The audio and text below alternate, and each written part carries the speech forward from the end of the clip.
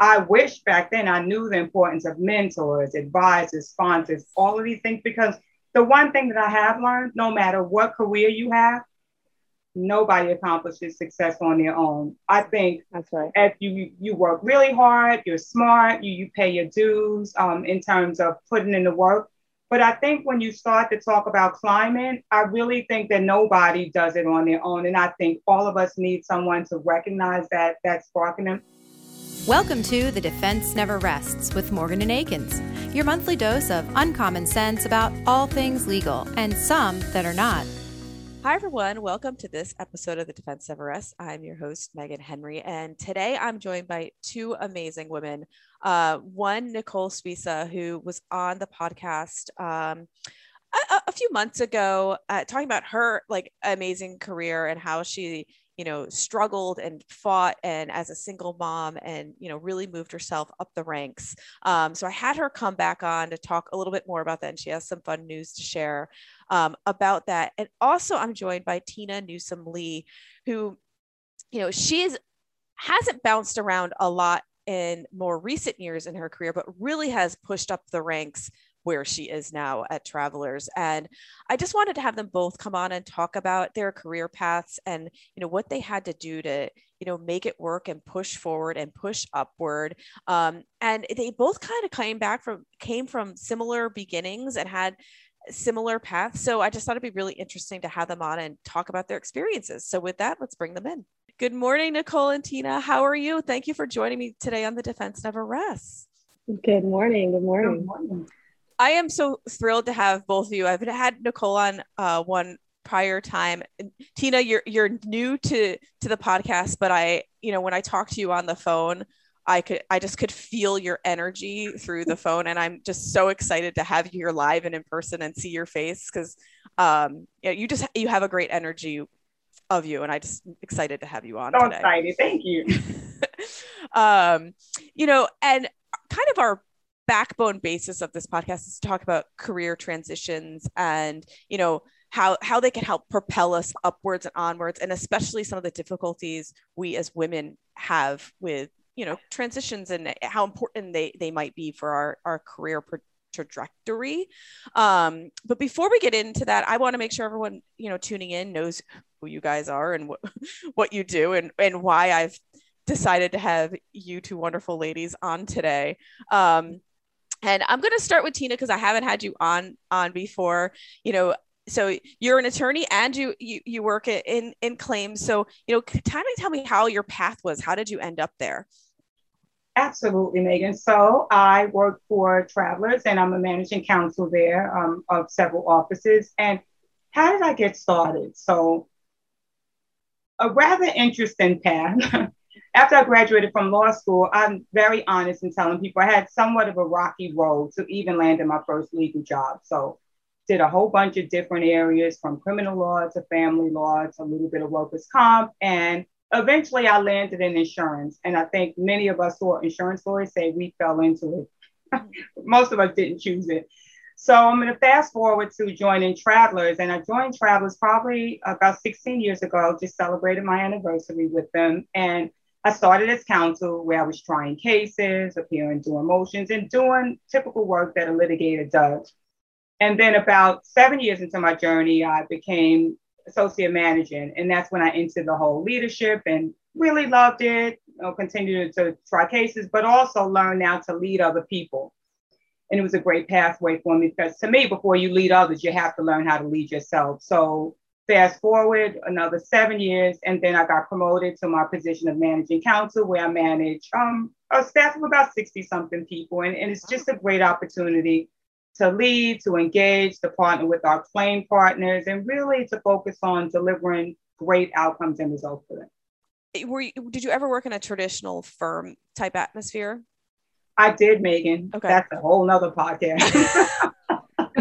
So as I mentioned, when I graduated, I had somewhat of a rough start. So started with a firm, did a little bit of general practitioner. So they did pretty much everything, criminal, a little bit of family. That didn't work out too well. So then worked with a solo practitioner who did some workers' comp. That didn't work out too well. So then went to a couple of firms where I started doing real estate, landlord tenant type law, learned litigation. And then afterwards, I think I went to housing authority. Then after that, I went to another firm. I have quite a pathway before I landed into insurance. But the great part about it was, even though it was rocky, I really acquired basic skills, right? Yeah. Even the soft skills, you learn how to be resilient, agile, you learn how to pivot. So all of those skills, but in addition to learning how to litigate, because one of the good things sometimes when you work for these firms, they'll throw you into the wolves and you just learn how to really hone those skills. I am a litigator by heart. I love to try cases. And so I think all of that pathway, while it was rocky, it gave me a great foundation to be where I am today. And also, I know you say you had like, an interesting path, but all those things are kind of like a really good basis. And I think Nicole can speak to it too, because she had a very windy path as well. But, dabbling in different areas of the law, I see as a positive, because like, you might not be an expert on landlord tenant, but you probably know more about it than a lot of other, litigating attorneys, and something might pop up in one of your cases and you actually might be like, oh, wait, I've seen this before. I think I know what the next steps might be. So I see that as certainly as a positive, even though it might have been a wandering path. Completely agree, Megan. I used to be a jack or a Jill of all trades. I like that. So Nicole, in case anyone hasn't listened to our prior podcast, why do you had a super interesting and winding path as well. And, I love hearing about this because I feel like it's more often than not that you see the wavy path than the straight path. And I think the wavy path is really what helps develop us as attorneys, as people, as managers, as bosses. Like, I just think it's important to kind of to have that experience. So Nicole, why don't you share a little bit about your experience? Yeah, I'm so relieved to hear that there's somebody else that had, a path to success that really wasn't a straight line. It really does, bob and weave. And so my career isn't as long as Tina's, but it is just as varied. I too had some difficulty. I came out of law school a new mother. Unplanned event, had this baby. I was pregnant my entire third year. It was a misery. My daughter was born 3 weeks before the bar exam, by design, because she was due the week of. And I said, nah, that's not going to work for me. So I had to go through 4 doctors to let me do it. But thankfully, she was a healthy baby and we were able to pull it off. But now I had new motherhood and budding career that I had to make sense of. Right. So I get my bar license. I don't know what I'm going to do with it or how I'm going to manage it with baby. I end up going to Planned Parenthood. I became their contracts manager. It was a cause I cared about. Planned Parenthood it's public interest. It pays like public interest. and I was a single mom trying to figure it out in upstate New York. From there, the CFO and I got along really well. And she was, more than twice my age, has seen the whole world and then some, and saw a lot of potential in me. She left to another a network of a service provider in the medical field in New York, and took me with her and upped my salary. And I then became a HIPAA privacy officer for nearly 2 years. From there, I pivoted into international tax, and I went into Deloitte for a while. Got my eyes wide open in corporate law and how that was going to work, and trying to figure out work-life balance. I think Deloitte taught me a great deal about setting boundaries and a sustainable work-life balance. I had a nanny that was subsidized. That was not going to work for me either. I have a daughter. I have one child, and that's the only child I think I'm ever going to have, at least for now, at least that I know of. I need to raise that child, right? And also have a career, and not show my daughter that, having a career woman means you can't be a mom, or being a mom means you can't be a career woman. I didn't want her to ever believe that she was a barrier. She certainly came at an inconvenient time, but she was not a barrier to anything I was trying to do. She was a motivator. I don't want her to have that generational guilt that sometimes happens with families that have unplanned children or single moms or what have you. But it was unsustainable for me. I went into Deloitte quite naive. I think we talked about that in our last podcast. I was quite naive. There's a lot I didn't know. There's a lot I didn't understand. And I had to learn those things: time management, boundary setting, how, you know, managing a family life and a work life, being good at both, being terrible at both at the same time some days. From Deloitte, I decided that I really wanted more time with my child. I really needed to feel like I was able to do both. I did not feel like I could there. So I left, but I kept all of my contacts. I try not to burn bridges. Every place that I've been to has been part of the fabric. Leaving Deloitte, I went to a firm and I did landlord tenant law for a year. I realized fairly quickly that that's not how I wanted to retire. and then an in-house counsel position came up out of the wind. I threw my hat in the ring almost as a joke. It's almost when you apply to Harvard, you don't think you're going to get, nobody thinks they're getting into Harvard. Nobody applies to Harvard going, hey, it's in the bag. That wasn't the thought, right? I applied because it was there and I would have regretted not applying, but not because I thought I'd get the job. And sure enough, I got the job. Right? It's like, wow, this must be what the dog feels like when he finally catches the mailman. Right? So I get this job and I realized very quickly it's great responsibility. I'm filling big shoes for the first time. But everything that I had done up until that point, whether it was data privacy or tax or commercial real estate or residential real estate, landlord-tenant disputes, contract writing, contract management, people management, everything that I had done leading up to that point in my career, which was still fairly early, helped. Suddenly I was pulling different puzzle pieces from my past and applying them to this role.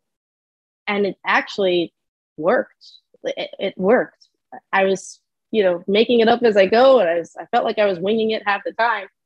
I learned from a senior advisor that I was working alongside. Unfortunately, he passed away during my tenure.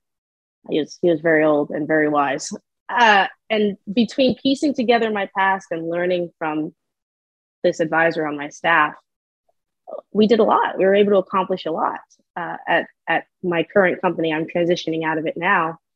I now have a new role. I've reached a new plateau in my career.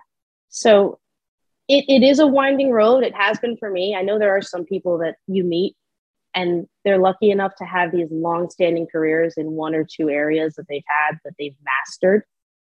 I am not one of those people. I've had to sort of be uncomfortable and toss and turn until I found where I was going to land. Sort of like Tina. Yeah, she's been there 16 years. I think she's found her home, it sounds like. Right. I'm in the sort of the beginning stages that Tina's talking about. I'm like, oh man, I can relate. I'm sitting here going, yeah. I'm where she was, right?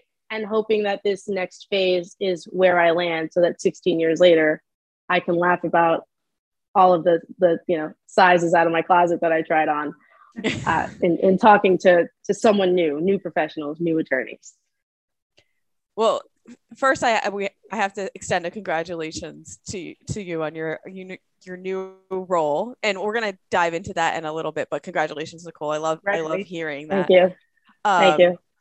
But Tina, after hearing Nicole's story, you were nodding. I could tell you were oh my God, feeling it.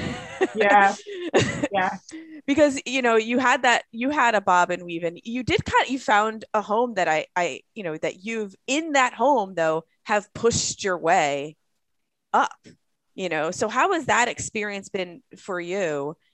Having your home, but really pushing through the ceiling and rising up through the ranks.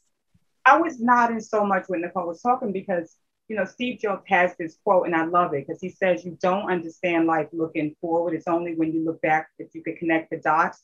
And boy, is that so true, because when you go through all of these things, you really don't understand, like Nicole was talking about, how everything is going to fit. And you look back now and say, wow, everything that I went through prepared me for this moment and the moments that I would need. And when you ask me about travelers and how I pushed my way up, you certainly don't do it by yourself. I'll say that that's something that I learned being first generation, no one to prepare you for corporate or even what it's like to be a lawyer. Or so you're navigating, to Nicole's point, this new space, this new territory.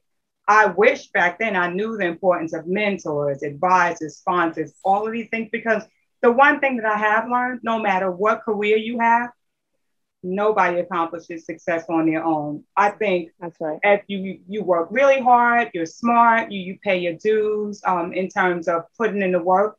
But I think when you start to talk about climate, I really think that nobody does it on their own. And I think all of us need someone to recognize that spark in them. Nicole talked about the gentleman who, I think he passed away sadly, but that person who saw something in her, because sometimes we don't see it in ourselves.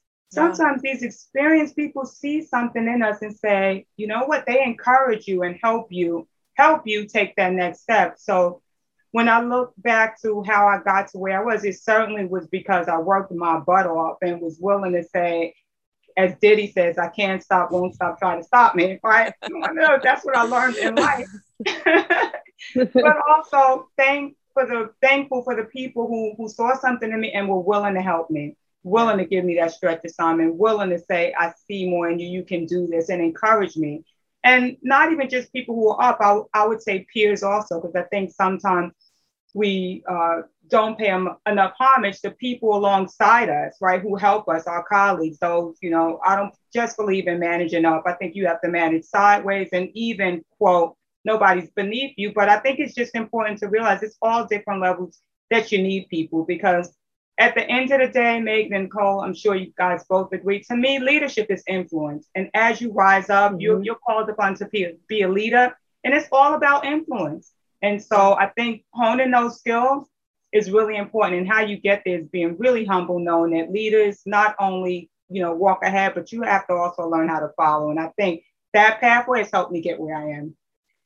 Yeah. And I love hearing that too, because I think a lot of times too, like you might, like how you were talking about how you don't really know what's happening till you look back. Like you might have a mentor, but you don't really realize they're your mentor when it's happening until later. You're like, oh yeah, like because I maybe it's just me, but sometimes it hasn't been obvious to me that this person is really helping me, but I at the time I'm not realizing that they're actually like mentoring me and grooming me and helping me like move up until later. Then you're like, oh, that's what was going on there. Yeah, absolutely. That completely resonates. No one's an island. That's absolutely true. and something that we talked about the last time that you and I were together, Megan, is acknowledgement, right? Acknowledging people. Yeah. So I think I told you about that tradition I have every time I leave a place. I send that big letter, like that reflective letter to the entire company. And I make shout outs all the way down the line from mostly of my colleagues, more so than anyone else, because they're people that I think were unsung heroes, people that just weren't thanked enough or weren't recognized. And it's just a big thank you for the privilege of working alongside you guys. I will be doing a letter like that soon. Oh, right. But that acknowledgement really does go a long way. And when you look back, every phase of your career, every phase of your success has at least one or two people there that you can recall. And you're like, oh yeah, I learned this from this person, right? I learned from the CFO at Planned Parenthood, who then became my supervisor at the next place. Yeah. I learned from my late advisor at this place. There's everywhere I look, down to like my teachers, down to some teachers of mine, in high school that were trying to encourage me to do and be more. I think women in general, that I've seen this more in women than in men in my experience, we are so damn self-conscious. We're so like, the imposter syndrome is real and it's nagging. It's all the damn time, right? Men have just exude this confidence because they've been told the whole time for decades that they're made to be executives. They're made to be in positions of power. They've been in positions of power. When you look up a CEO of a company, more often than not, if you have to flip a coin, it's a dude, right? And so, you know what I'm saying? So women just really internalize that a lot and think that, oh, am I fit for this? Am I up for this? Can I do this? And having someone there alongside you to say, yeah, you're doing a great job. What do you mean? It makes all the difference. Yeah. And that also, it's good and bad because you need that introspection in order to be a really good leader. I think good leaders know their strengths and weaknesses and play to them and leverage the people that they're leading to fill in the holes so that there's a common goal that's achieved. If you know you're not particularly great at something, you don't want to keep the ball, you want to pass the ball. Right? But you need that sense of introspection. And then it's a real balance between being introspective and it being self-deprecating. Yeah, and it can be hard too, because especially if you're taking on new roles or a new scenario, you don't know everything, so you can't, like, you feel like a fish out of water, and that you might not belong, and you're like, shit, did I bite off more than I can chew? Am I going to be able to do this? Or did they make a mistake? Like, they're gonna find me out and be like, oh, she is not the woman for this job. Tina, did you find that, like, as you moved up your ranks, that you had a little of those feelings when you were like took on a new role? You're like, shit, should I really be here? I think that's so interesting and a good question. Nicole brought up the whole imposter syndrome. And I share with people that I had to learn how to get out of my own way. And I think that was so important for me, again, being a first generation Black woman who's often not seen in these corporate spaces. And so while I say that I had to learn how to get out of my own way, I also think that that's not removing the fact that racism and sexism are still alive and real, right? But it's things that you have to learn to accept and manage, because if you don't, I tell people all the time, I'm a true introvert, but nobody believes me because they see me at the job showing up. But I know I have to show up, because if I don't, I'm going to go, invisible. And part of the thing is learning how to be exposed and get out of your own way and advocate for yourself and say, yes, I can. And so when those nagging doubts get, come into your head, and I think everybody has those nagging doubts at times, you have to be able to pull into that internal thing, look back at some of your past success and say, yes, I can. And hopefully you have this cheerleading squad who believe in you, right? So I think that is so important. And I think men struggle with it too, honestly. They just fake it more. But I think that it's particularly for women and people who don't have those, I guess I want to say, those visible role models where they see it. We look at what Ketanji just went through, right? She's the first. 200-something years later, a first. It's easier when you see yourself represented in those spaces. It's a lot harder when you've never seen yourself. So you, at the same time, have to push through it, believe in yourself. Hopefully you have this squad that lifts you up and believes in you when those doubts come in, but it's a very real thing. So long story to answer your question was I really did have to learn how to get out of my own way despite everything. But the beautiful part about life is, again, looking backwards, I learned early on, life is not always fair. So guess what? Can't stop, won't stop, try to stop me. I think that's what makes these conversations so important, right? Is you hope that people have a cheering squad. Not everybody does. Some of us came out of the projects and our people want to cheer for us. They don't know how. They have no concept of where we're going, what we're doing. I mean, I go back to my old neighborhood and I talk to my old friends, or I write them letters sometimes. And even the way I speak, even the way I write, like the vocabulary I'm using, I don't realize is like, hey, you're sounding a little uppity. Like, hey, don't simplify, right? You're moving up and you're trying to enter these different rooms and classes that you know nothing about, because that's just not where you came from. That's not what you had. That's not, and nobody was there to guide you. They wish the best for you. The people that you came from are cheering you all the way on. They're hoping that you win because they need to see you win. But other than that, having them usher you or walk with you, it's really hard. So as much as you hope that people have those cheering squads along the way, not everybody does. It's very isolating the further up you get. And that's what makes these conversations so incredibly important. Like, we need to normalize having these talks. We need to normalize being each other's, cheering squads within our professional arena, because you don't know what everybody's story is. The more refined and polished you get, the less you see the scars. And so you really don't know, right? It's I think we need to talk about these things. These were not normalized conversations when I was in law school. These were not normalized conversations when I was graduating law school. And it wasn't all that long ago. You know, I won't speak for Tina. I know she's further ahead in her career from what it sounds like. I'm not sure these were normal conversations back then, because I know I wasn't having them in college. You know, they missed me, you know. So we need to have conversations like this on a regular basis and not have it be part of some DEI initiative, but have it be normalized in everyday spaces. This needs to be like water cooler talk, so that people find people they relate to, people find people they want to cheer for. It's part of networking. It's part of, you know, climbing. Like Tina said, you don't climb alone, and you shouldn't, because if you're climbing alone, you're going to be real lonely when you get to the top, right? So it needs to be that you're taking people with you. And the only way to do that is to really be open and vulnerable and have these conversations on a regular basis. Yes. And Nicole, not to jump in, but I couldn't agree with you more, because I think that it's so critically important for whatever medium you use. I'm all for lifting up the sisterhood. I am. I think it's really important. Women are now becoming more than 50% of the workforce. I mean, climbing at astronomical levels.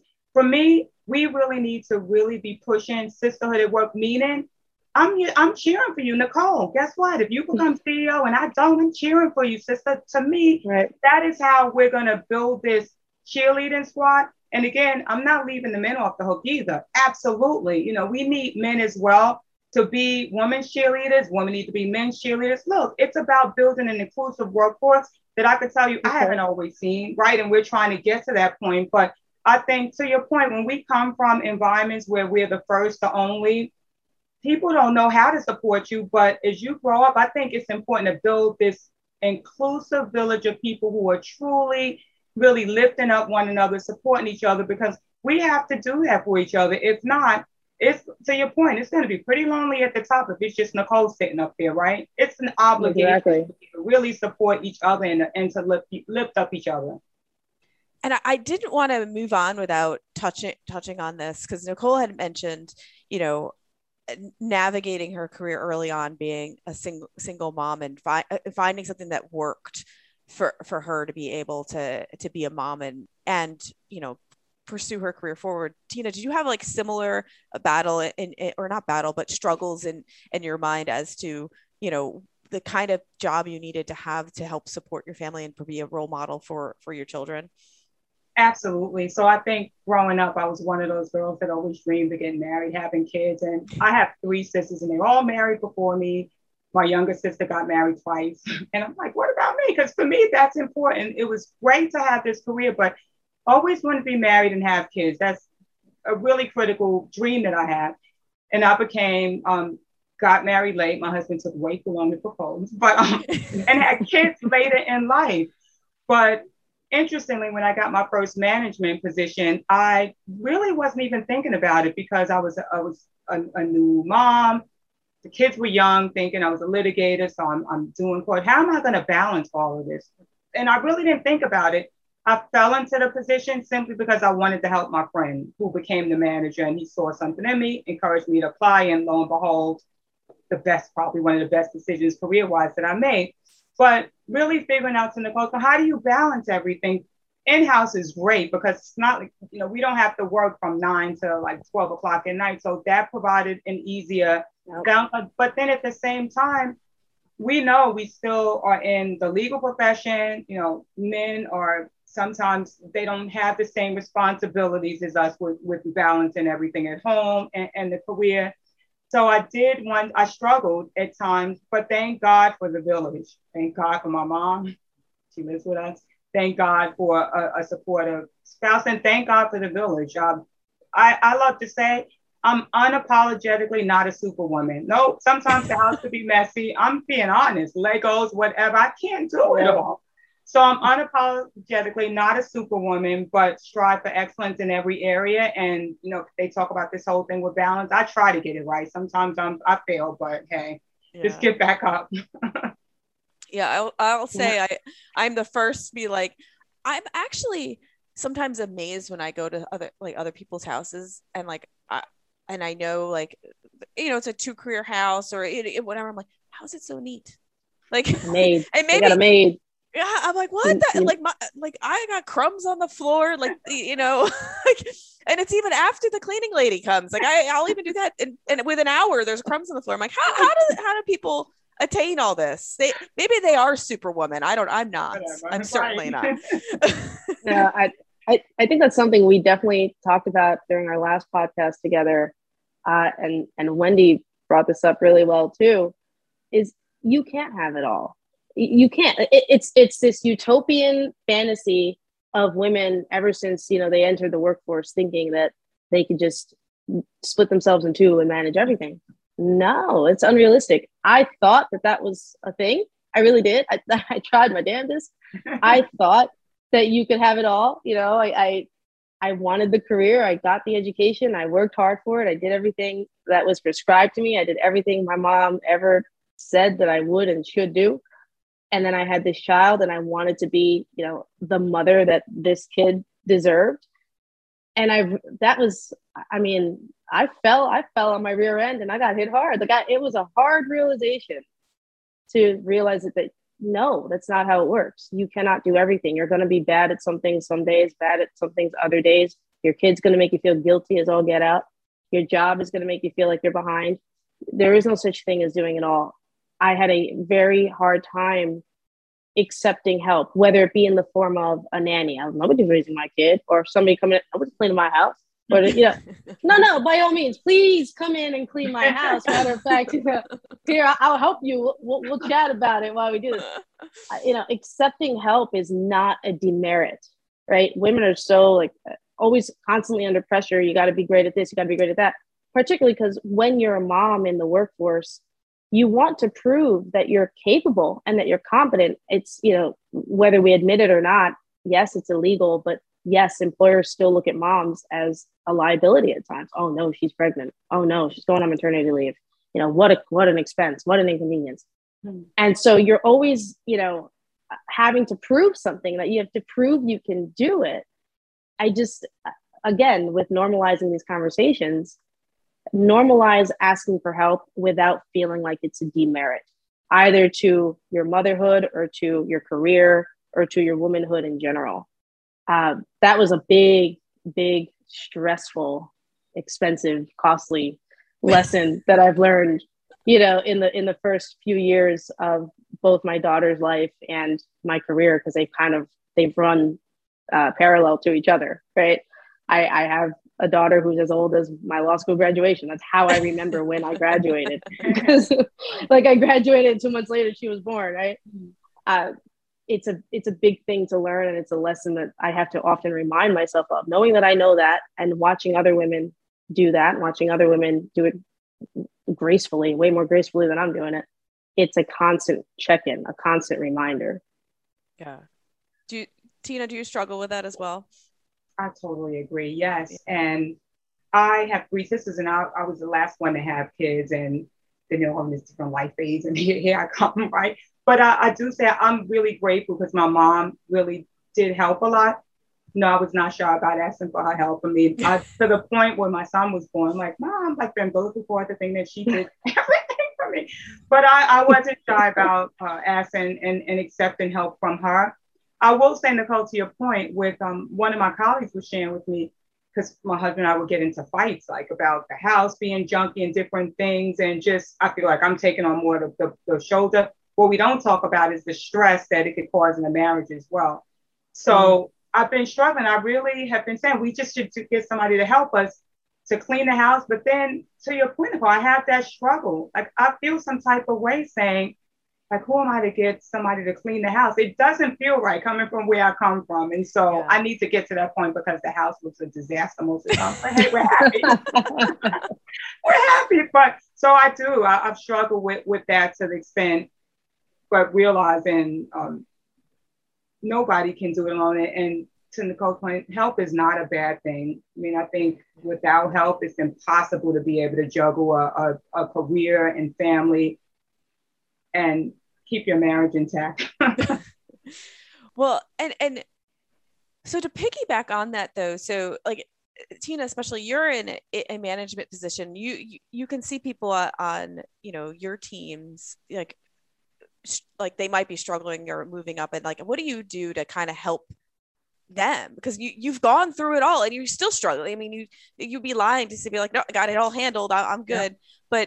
But what steps do you take to kind of help others on your team through Brown said vulnerability is power and vulnerability, and I so agree with that. I'm very transparent with my team.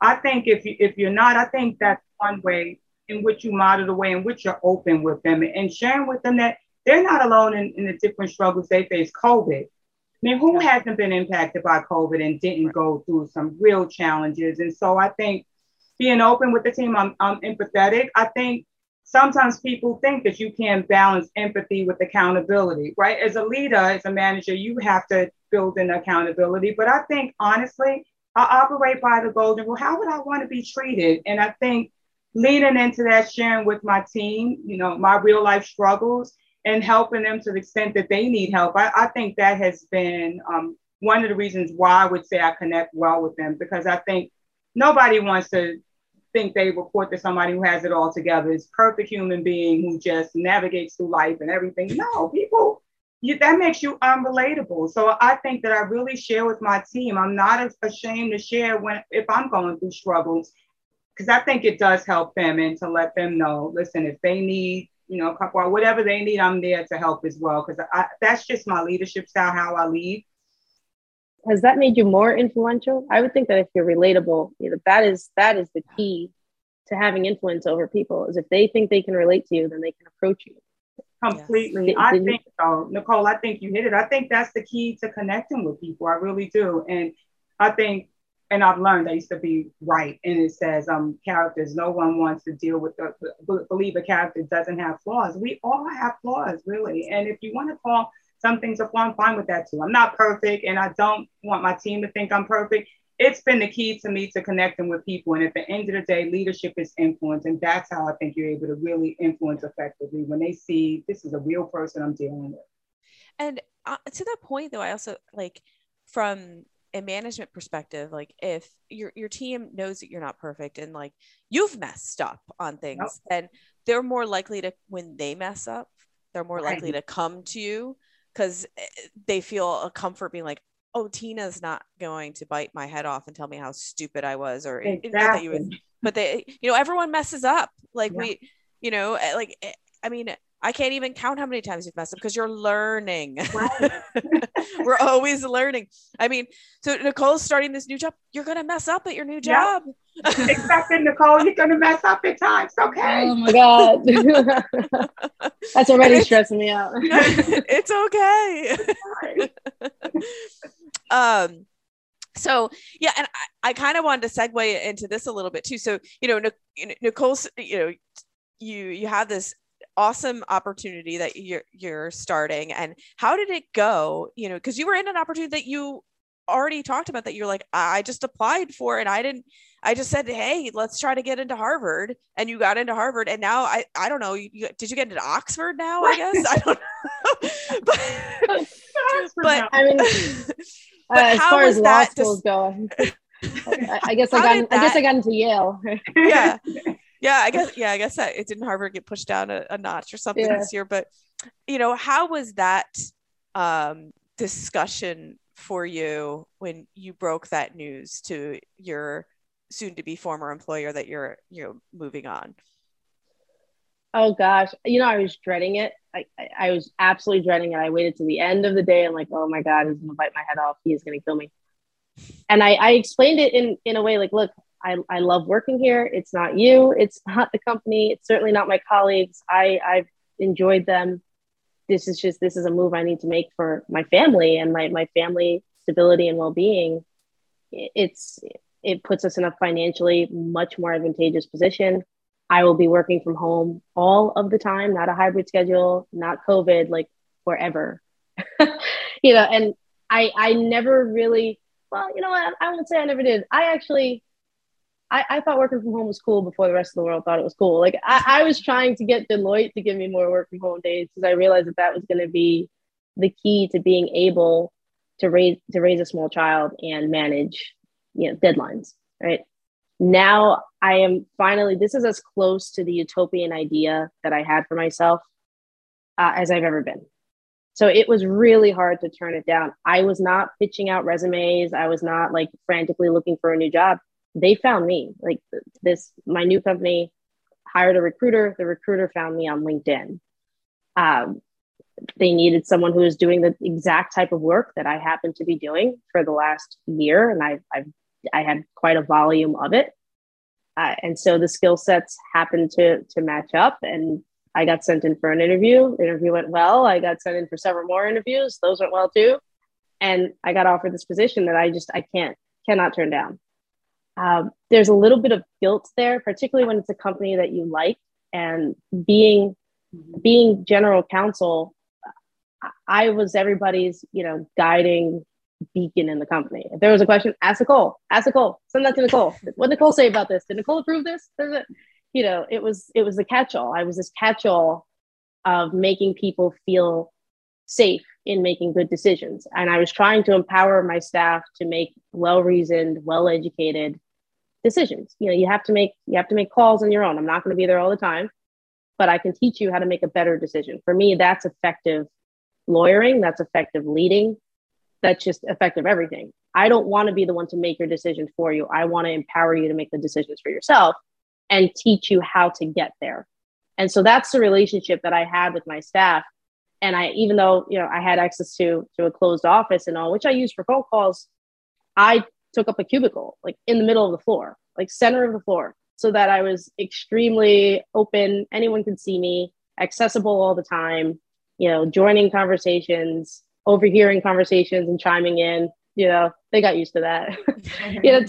Taking questions, being accessible to people so that they didn't think of me as a legal beagle in the corner. I was, the young, hip Aaron Brockovich type attorney that they can come and talk to, right? And that worked out. So the staff is like, they're fearful almost. Like they're like, still, you're leaving? No.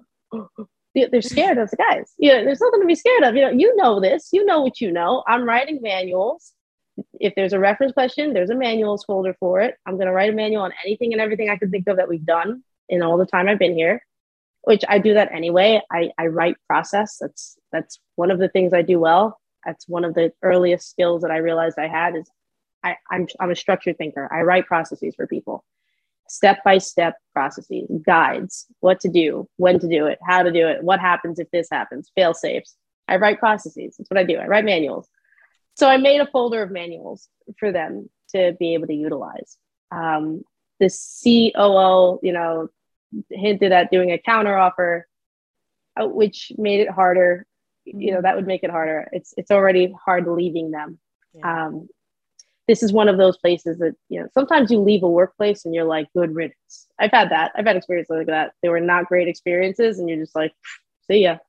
This was not one of those places. I leave First Tech with a heavy heart and a fondness for my staff. I gave out my cell phone number to everyone in the office. I've never done that before. I imagine they'll utilize it. I hope they do.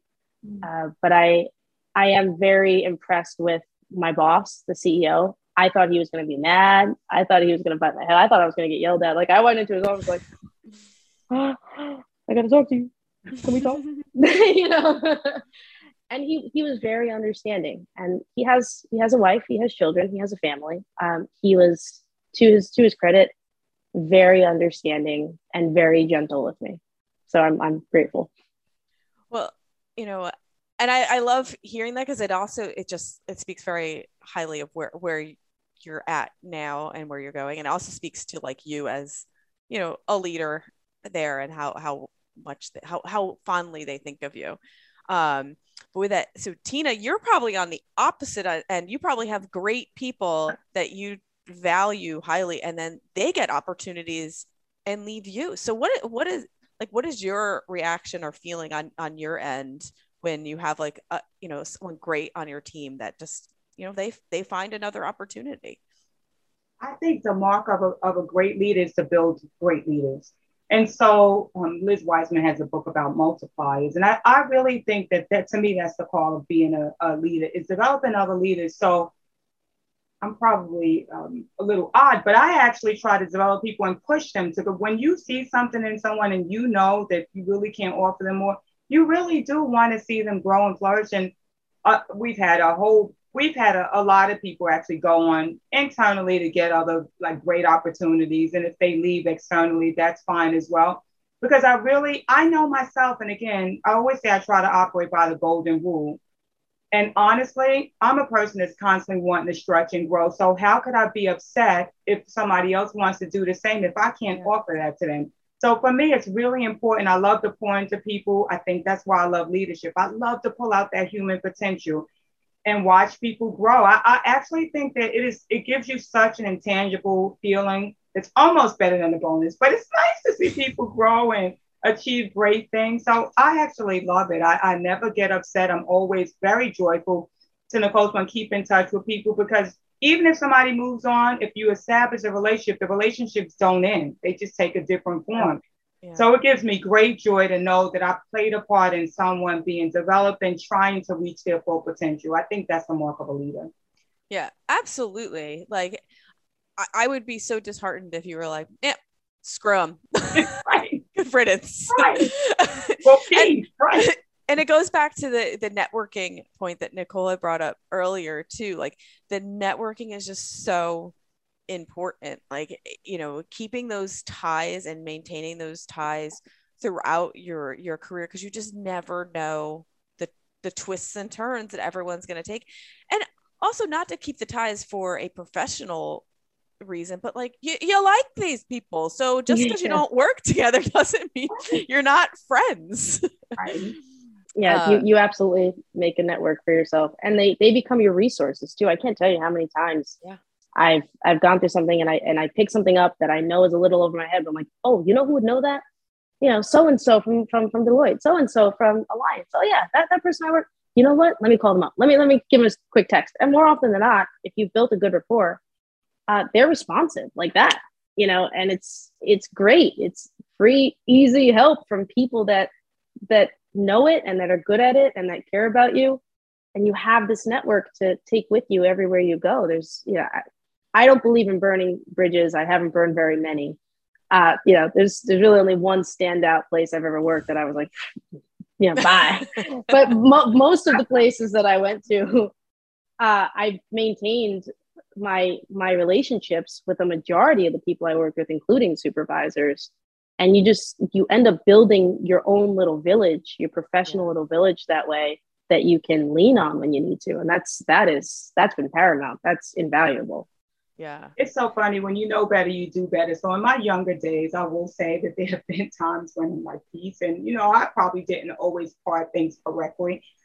But as you get older, you realize, and my pastor says this, relationships are the network in life. And you really do learn that. And so I really do try to maintain those relationships with people, because honestly, you never know when an opportunity comes through your cross path. You may be able to help them. They can help you. You can connect them to someone else. I think it's so important how you part ways with people. So Nicole, huge congratulations to you again. I know you're going to be an amazing leader, because obviously you already are.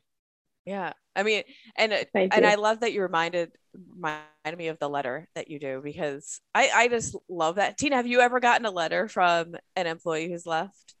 Oh my God. I would probably email. So, with emails and just talking about how much you impacted them and how much I had this one person who went on to get a management position, and it almost like brings you to tears when they just talk about the impact, that difference that you made in helping them see something in themselves. And for me, Nicole's point too, to me, it means so much more than, it's an intangible that it's hard to explain how that makes you feel when you play that role in somebody's life. And because people played that role in my life. So it's all about, to me, paying it forward. Yeah. Well, absolutely. We're just about out of time, but I want to close up with this is, for both of you is, what piece of advice would you give to your younger self, knowing where you are now? I'll start with you first, Tina. Absolutely. I mean, God, I have so much advice on myself. Well, it could be multiple pieces of advice. I don't want to pigeonhole you into one. Yeah. A couple, I'll say one was learn how to get out of your own way early. Sometimes you are your worst critic. And I think a lot of people say that we beat ourselves up, and sometimes you have to learn how I wish I had learned that early. And I'll go back to my favorite singer who's no longer here, Whitney Houston. She had the song, Learning How to Love Yourself. We got so connected to it. And I know that sounds a bit personal, but I think it carries over also into professional life. When she sings that song, she talks about it's the greatest gift of all. And it truly is. And sometimes it's a journey. It doesn't always happen naturally. And I say love because love allows you to accept yourself, flaws and all. And once you do that, you can love others as well. And I think you carry that into work. So 2 pieces, I think that's so critical. I wish I had learned these early on, but I still think I have a long way to go in life. So, hey, but that's what I would tell my younger self. Well, and Tina, I will say, I kind of love how you've woven in how many different musical artists into the it's great. Keep it up. Nicole, how about you? Yeah, I want Tina's playlist. I want her playlist. So as an extension of what Tina said, aside from getting out of your own way, for me, something that's been working at least for the last 2 roles that I've acquired, shoot your shot. It's my Whitney Houston song is I Didn't Know My Own Strength. Right? That one resonates. I love that one. And that's true. It's like you don't know how strong you are compared to others. You don't know what you're capable of unless you try. Right. And so if you're not giving yourself an opportunity, if you're selling yourself short at the onset, you're not going to get there. Let it be that you tried. And if you got rejected, better a rejection than the lack of initiative. So for me, it would absolutely have to be, shoot your shot. Don't worry about it. Don't worry about what they're thinking. Don't worry about if you're going to do it. Don't worry about it. Shoot your shot. Throw your hat in the ring. Try. Yeah.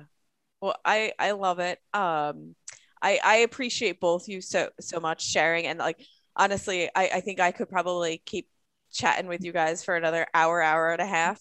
So maybe we'll have to do a part 2, because I just find both of you are so inspiring and have just like the way you talk about your like where you started and where you are now. I feel like if I talk to both of you in 2 years, they're going to be even further along. And I just love hearing from both of you. I just started from the bottom. Now we're here. Yeah, let's go. You could do a whole podcast with quotes from songs. But again, I appreciate both you so much. Thank you for taking the time out of your day to come on and sit with me and talk to me about your careers and your progression and where you're going. And I want to leave the offer out there for you to come back on. And we'll chat even more, because I love chatting with both of you. Sure, thank you for the invite. Nicole, nice to meet you. And Megan, it was great. Wonderful to meet you, Tina. You're an inspiration. Thank you so much. Thank you.